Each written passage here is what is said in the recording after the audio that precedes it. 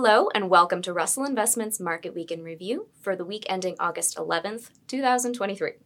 I am joined today by Mark Eibel, our Director of Client Investment Strategies. Mark, wonderful to see you. How are you doing? I'm doing great, thank you. All right, so let's kick things off with some of the latest inflation data, starting with the Consumer Price Index released today. What conclusions can we draw from that 3.2% year-over-year climb? Yeah, I'm glad we're recording this today and not yesterday, because now we know the number. And I think particularly if you're running the Fed, it's a pretty good number. It came in right around estimate. I think the main information was the month-over-month number was 0.2%, 2 months in a row that we've had that. So if you just kind of take that out and say, well, if we did that for 12 months, you'd be at around 2.5%, which is pretty close to where the Fed would like it to be. So I think if you're the Fed, this is a check the box maybe for are you going to raise rates in September or not? Maybe not. The nice thing about this 6-week period is we actually get 2 prints, not just one. So he's going to get another print as well the rest of the committee before then. But I think today's number was a good number if you're a central banker. The market reacted very strong in the morning, kind of faded as the day went along. But overall, I think the market is happy with this news. Excellent. We're always glad to hear happy news on the inflation That front is true. That is true. in this program. So how would you say that last week's jobs report figures in then?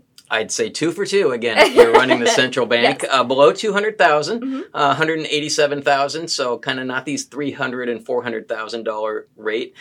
So slowing down on the jobs front. I think Powell and the committee likes that because maybe they're having some impact with their monetary policy, which we know has lagged. Hours worked came back a little bit. Wages still elevated. I think that's the key to watch moving forward. But I think if you're a week ago and if you're Fed Chair Powell, you're going, if I could get a jobs number below 200,000 and an inflation number month over month of 0.2, I'll take both of those prints. And so I think you saw it in the action. The market reacted positively, particularly Monday, as they kind of processed that jobs number. So just another example of no matter what data point comes out that day, determines whether your market goes up or down. And these are certainly 2 important ones. 2 for 2 for the Fed, I think. No kidding. Great. Happy for them. There we go. Happy It's all for good us news. too. All good news. That's right.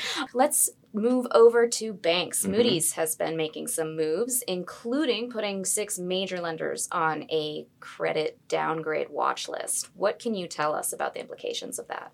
Well, I think now we're 2 for 3. As far as good news, you're right. And I think this is the area that if you want to argue most strongly for a recession is still likely to happen, or what's a watch point to watch out for, it is in the commercial real estate space, which does tend to hit the medium-sized banks a little bit more than the large ones, which had such a diversified book. So any time of news of a downgrade, the U.S. government debt being downgraded last week, obviously the market's not going to take that as very good news. So I think it was kind of if you wanted some sobering news, if you were feeling really good about the jobs number or the inflation number, I think you have the other side of it there. And again, what did you see when that came out? The market traded down. So literally every day, up or down, is whatever the latest data point is. And I think that's just going to continue, particularly in these lower volume days of summer until we get into fall. But I'll put that one in the negative camp. So 2 out of 3 is not bad, though. We'll take that for the week. Absolutely. Happily take that.